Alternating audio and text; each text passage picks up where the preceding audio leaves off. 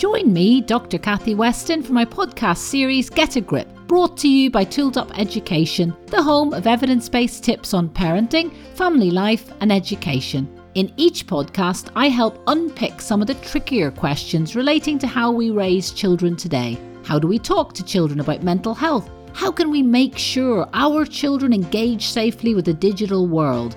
Whose responsibility is the mental health education of our children, teachers or parents? These podcasts get me talking and you thinking. I've reached out to today's thought leaders and main researchers in this area and asked them their views on the areas where we need to get a grip. Deirdre Butler is a professor at the Institute of Education, Dublin City University, DCU. Her passion in life is exploring what being digital in learning can mean and what skills or competencies are needed to live and thrive in today's complex, globally connected world. Deirdre is internationally recognised in the field of digital learning, particularly for the design and development of sustainable, scalable models of teacher professional learning. She consistently works across a broad range of stakeholders in education, technology, government, corporate and non-profit sectors. Deirdre played a key role in developing the Digital Strategy for Schools 2015 to 2020 in Ireland, as well as the recently launched Digital Strategy for Schools to 2027. Currently, Deirdre is a member of the EU Expert Group on AI in Education and is the expert advisor to the Irish Department of Education and Skills as they implement the Digital Strategy for Schools to 2027. Dr. Paula Lehan is an assistant professor in the School of Inclusive and Special Education, a graduate of the B.Ed in Education and Psychology programme at Mary Immaculate College, Limerick. Paula started her career as a primary school teacher in a developing school in Dublin. While working as a primary school teacher, she gained extensive experience in the areas of digital education, literacy, assessment and inclusive education. During this time, she also completed a graduate diploma in special educational needs, GradDip SCN, and a Master's in Additional Support Needs, MEd ASN, with University College Dublin. While on career break from her school, Paula worked with DCU's Centre for Assessment Research, Policy and Practice in Education, CARPE, where her work focused on various issues in assessment and test development in educational and workplace settings. She received funding from the Irish Research Council, IRC, to complete her PhD in the field of digital tests and assessments for post-primary learners. Welcome, Paula and Deirdre. How are you both? Great. Yeah, good. No problems at all. Well, it's lovely to meet both of you. Tell us, what inspired you to research the potential impact of game-based learning in schools? Well, I think it's important to acknowledge that we actually first started this process of investigating game-based learning in 2019. And at that point, we had been getting a lot of preliminary research about, the massive increase in game-based learning and the use of games by primary school and secondary school age children. So, for example, in Ireland, we have this really big study called Growing Up in Ireland. And there's over, a huge number of children involved over a number of years. It's a longitudinal study, the equivalent of what the Centre for Longitudinal Study does in the UK. And they found that 81% of 9-year-olds in 2019 were playing games online every week. And I suppose that's when we kind of first became really interested in it. And then, like most things, the pandemic happened and changed everything. And because of the pandemic, there was suddenly this huge drive towards online platforms and online environments. And what happened was that a lot of teachers began to investigate and explore the use of digital games that were freely available and kind of incorporate them into their online learning activities as a way to kind of get their learners motivated, get their learners involved using equipment and resources that they had already sort of encountered. So, we started in 2019, and then the relevance of the work kind of really then changed in 2020. And now everybody is sort of interested in the use of digital games to support learning. We were just a little bit ahead of the curve a little bit. So, Paula, a lot of parents listening to this might be alarmed to think about Minecraft being, that they're familiar with at home, being used in school. What is Minecraft Education Edition? How does that differ from the platform our children might use after school?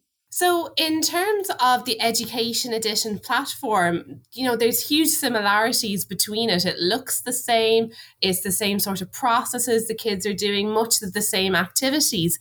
But the key difference there is the role of the teacher. And the Minecraft Education Edition allows the teacher to have a lot of control over being able to organize the different learners into different parts of the world.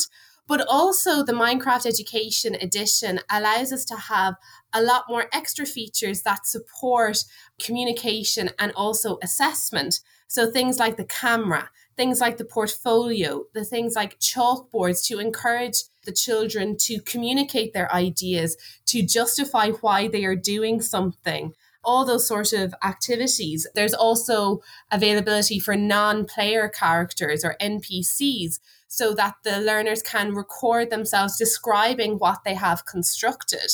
And again, the teacher has a lot of control in this online environment to direct their learners towards specific activities that are aligned with particular curricular goals or outcomes.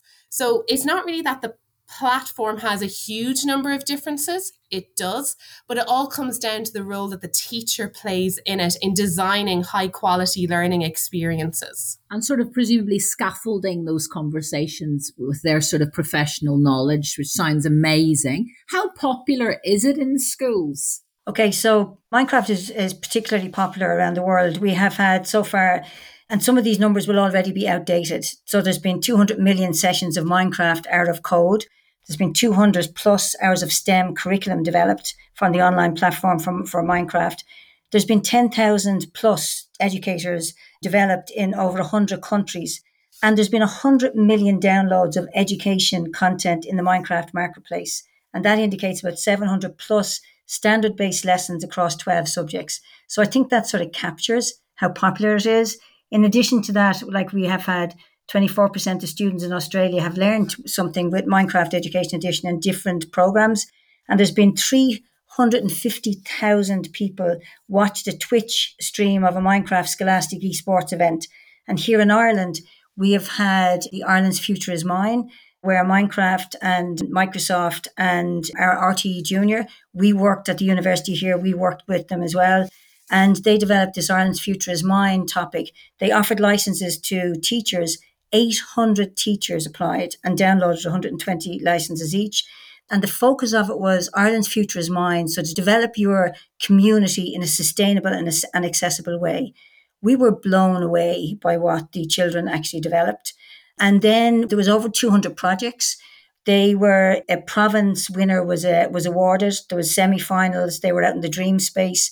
These kids had to design something, develop it, and then come out to the dream space and in 90 minutes construct the world. Wow. I was looking at them in amazement. And what was really fascinating was the coordination. The children had planned it, researched it, developed it because they had to give a presentation about the world. They also had to be able to explain exactly what each feature was. We could actually talk to all the children, so it wasn't just the builders. Different children had different skills. They contributed in different ways. And the 4 builders that were going to build the world in the 90 minutes, all the rest of the children sat behind them. There were 4 coaches appointed. And then they actually went head-to-head in the semi-finals. And then 2 schools went head-to-head in the finals.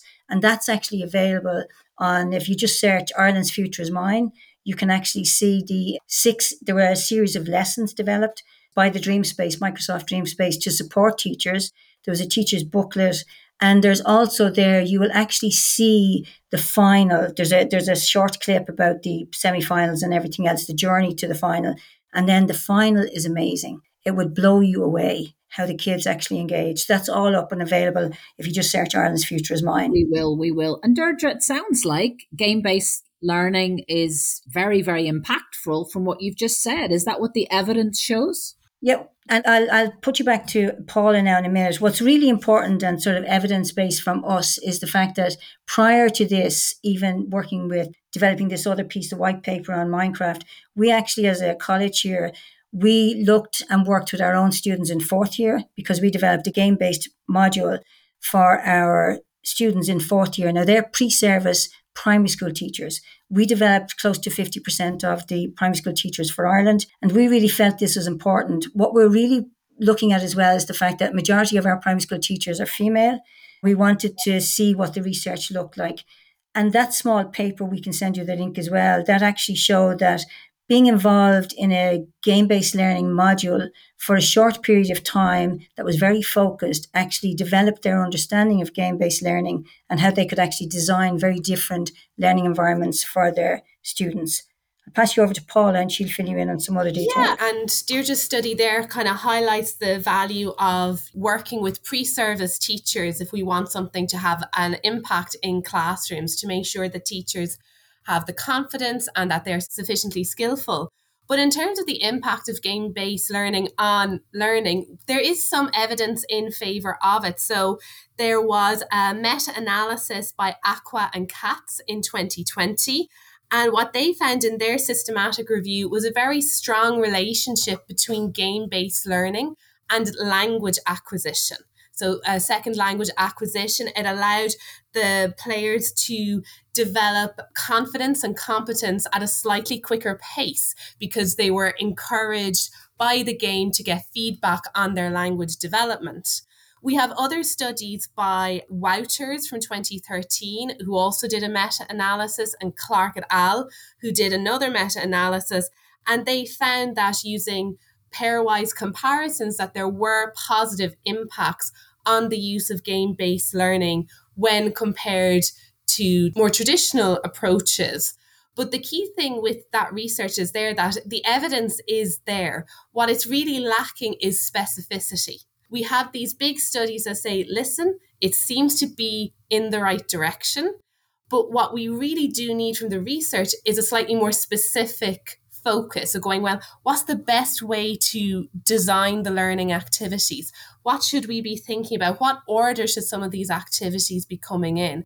Which features or which approaches align best with certain learning outcomes? And that's where the specificity in the research is sort of missing at the moment. It requires a little bit of granularity. And is that research ongoing now? Well, I might pass you to Deirdre there, because Deirdre and some of her colleagues are involved in a really interesting study within the Irish context trying to address that research gap. So what we're trying to do, I have a postgraduate researcher working with me, Aideen, and she's working with myself and with the crew at Microsoft as well, and our research centre here, CARPE at the Institute of Education. And we're looking at trying to understand, as you say, the specificity. Is there something we can really look at and at a granular level and try to see, well, does Minecraft this actually help this? So we've set up this, what we call creative space study. And it aims to support and investigate the development of students' spatial thinking and creativity using Minecraft Education Edition. And what we have found out is that spatial thinking and creativity are important skills for students' achievement in STEM education and STEM professions, but their importance can be very much overlooked.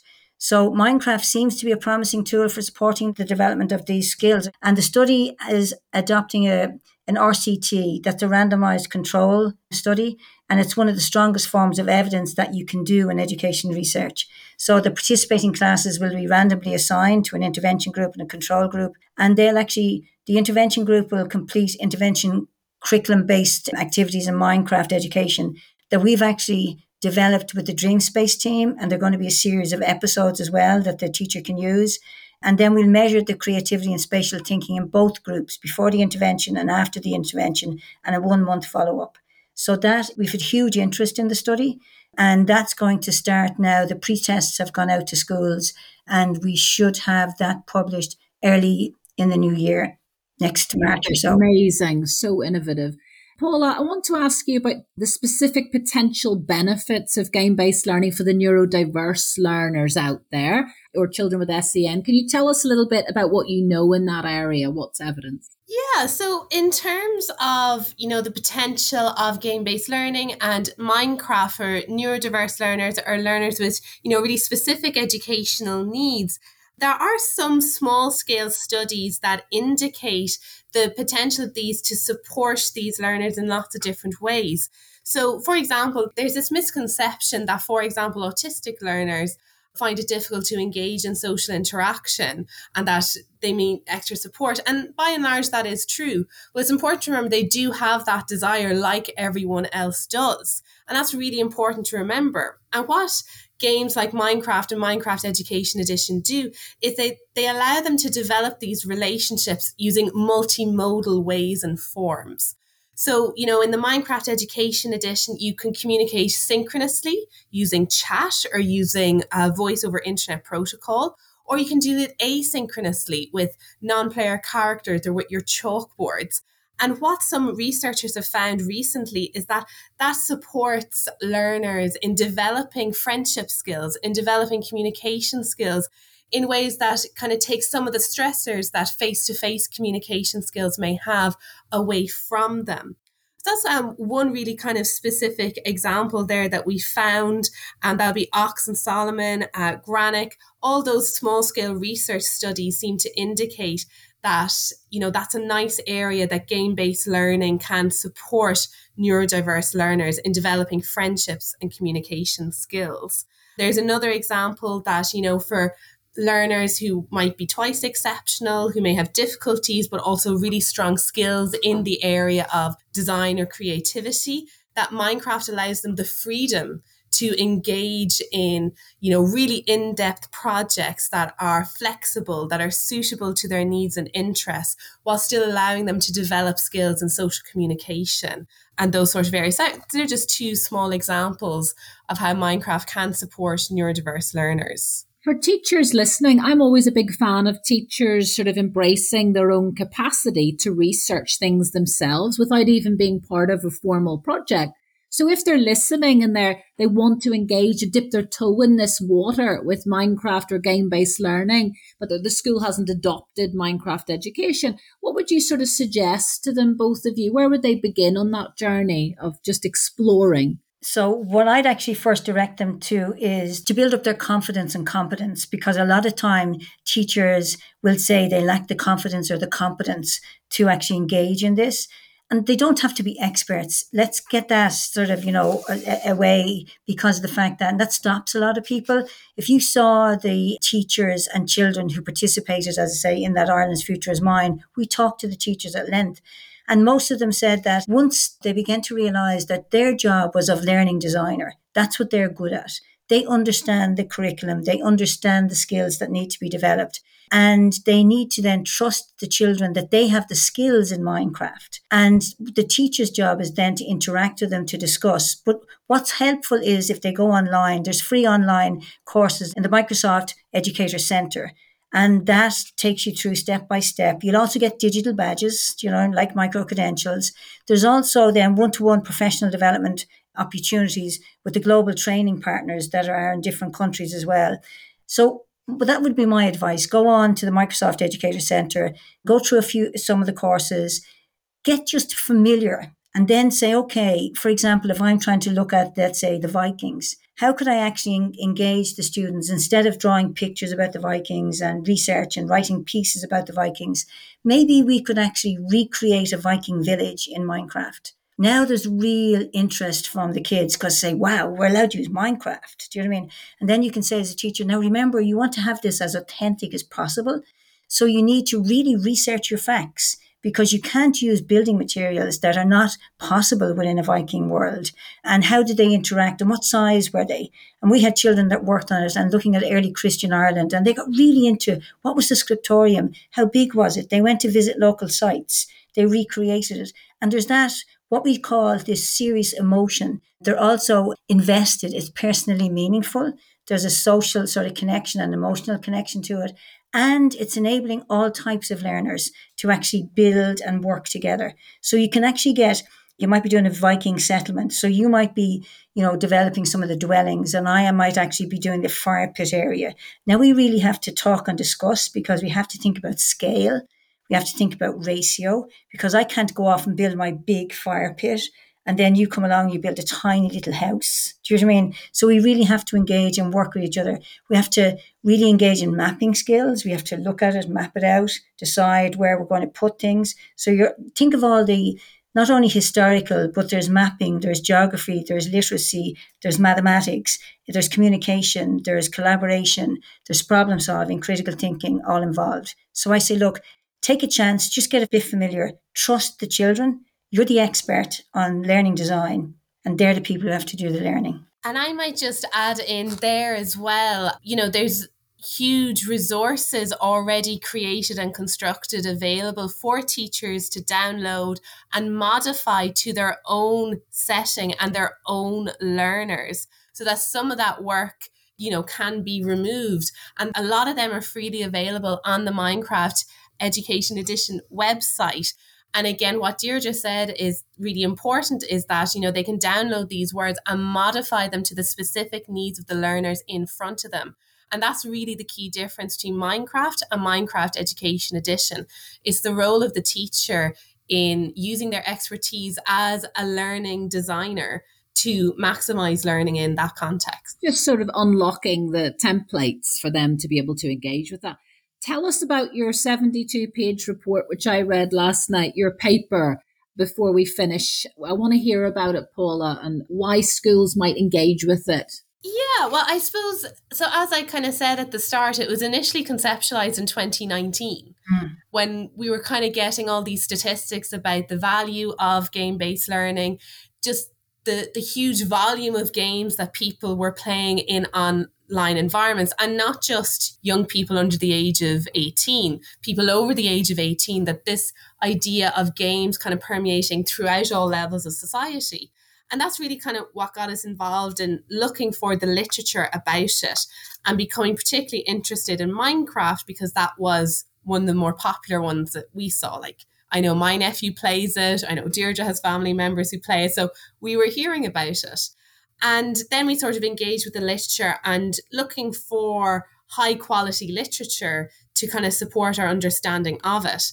And while we did find some of the meta-analyses, we did notice that, that granularity, that specificity to help teachers specifically in their design of learning experiences for online environments with these particular types of games. So I know we've spoken specifically about Minecraft, but, in our review of the literature, it's really the sandbox games that seem to be the most valuable. And these sandbox games have huge flexibility, and they seem to be quite appropriate because they align really well with learning theory. So specifically, the difference between the games that we're getting now versus the games we were getting in the 90s and the early noughties.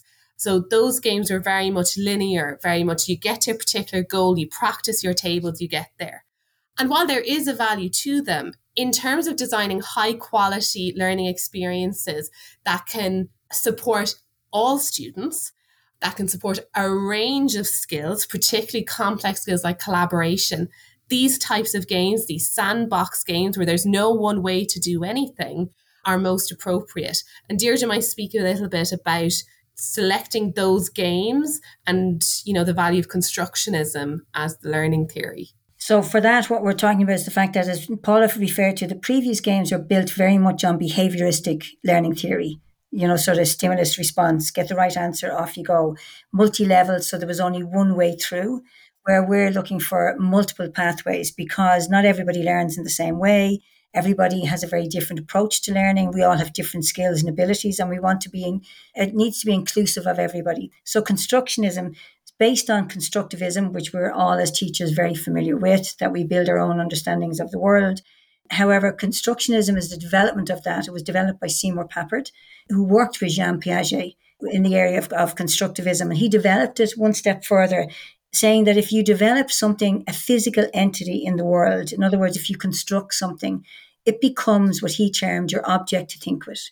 So when you have an object to think with, you can externalize your thinking, you can have a conversation with yourself, and you can get feedback, etc. But more importantly, you can actually engage others in the thinking process, and you can get multiple perspectives because other people can give you feedback, and together you can actually develop your understanding. So it's more or less focusing on the social context of learning as well. So that's why these games are important. It's so innovative, imaginative, inspiring to hear all this. I think as the parent of a 13-year-old who's obsessed with Minecraft, who's a non-teacher, the first question is, how can we empower the parent to engage as well and have a little bit of scaffolding in order to open up some of that thinking, because a lot of parents will just talk about Minecraft as unnecessary screen time. I think we're really opening their eyes and changing their perspectives here. Are either of you aware of any sort of support on the parental side with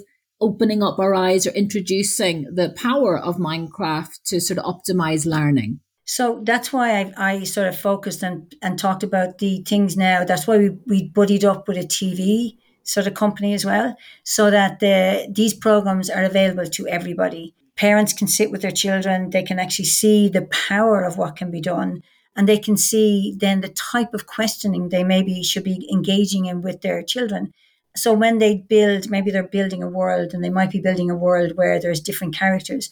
You can engage them in a narrative. What are the different characters? Where do they live? Why did you build it that way? Why is that this size and this the other size? What about this world? How can I get from this world to the next? Are you engaging with other people? How do you get your understanding? Why did you build it that way? And what resources did you actually sort of research to find out? Children are amazing. They know who to follow on YouTube. There are certain key people to follow on YouTube. And when you talk to them and engage them in that conversation, they'll actually say, well, I follow so-and-so because they're very good at giving me ideas about what to build. And I follow this other person because they're very good at the technical. They'll actually tell me about different things that I can use. And they'll answer. They have a forum that I can actually ask questions in and get good feedback from. So children will tell you all this, but I think that's the conversation to have with them, is that you're extending and say, God, I'd love if you were able to actually understand maybe what the ancient Egyptians lived like. And then you can actually sort of seed that, and they'll say, oh, I could build that world. Would you like to see? And then just sort of take it off. And I think your work, your research gives us confidence that this is a positive place, a digital space to be in. And I really love the link between Minecraft and learning. I think we've all got a lot to learn, and some of this work is incredibly innovative. How can people on a practical basis, Paula, teachers, schools access the report that you've mentioned? So the white paper report is freely available online on the DCU website. It's also available on the CARPE website as well. We will obviously provide a link as well to the paper and also to some of those resources that we mentioned as well, so that they will be available. In terms of keeping up to date, we have our own social media accounts. We have @CARPE _DCU. We also have @DCU IOE as well. And when that RCT and when those results are available in the coming months and years, that they'll all be tweeted about online and will be available to read.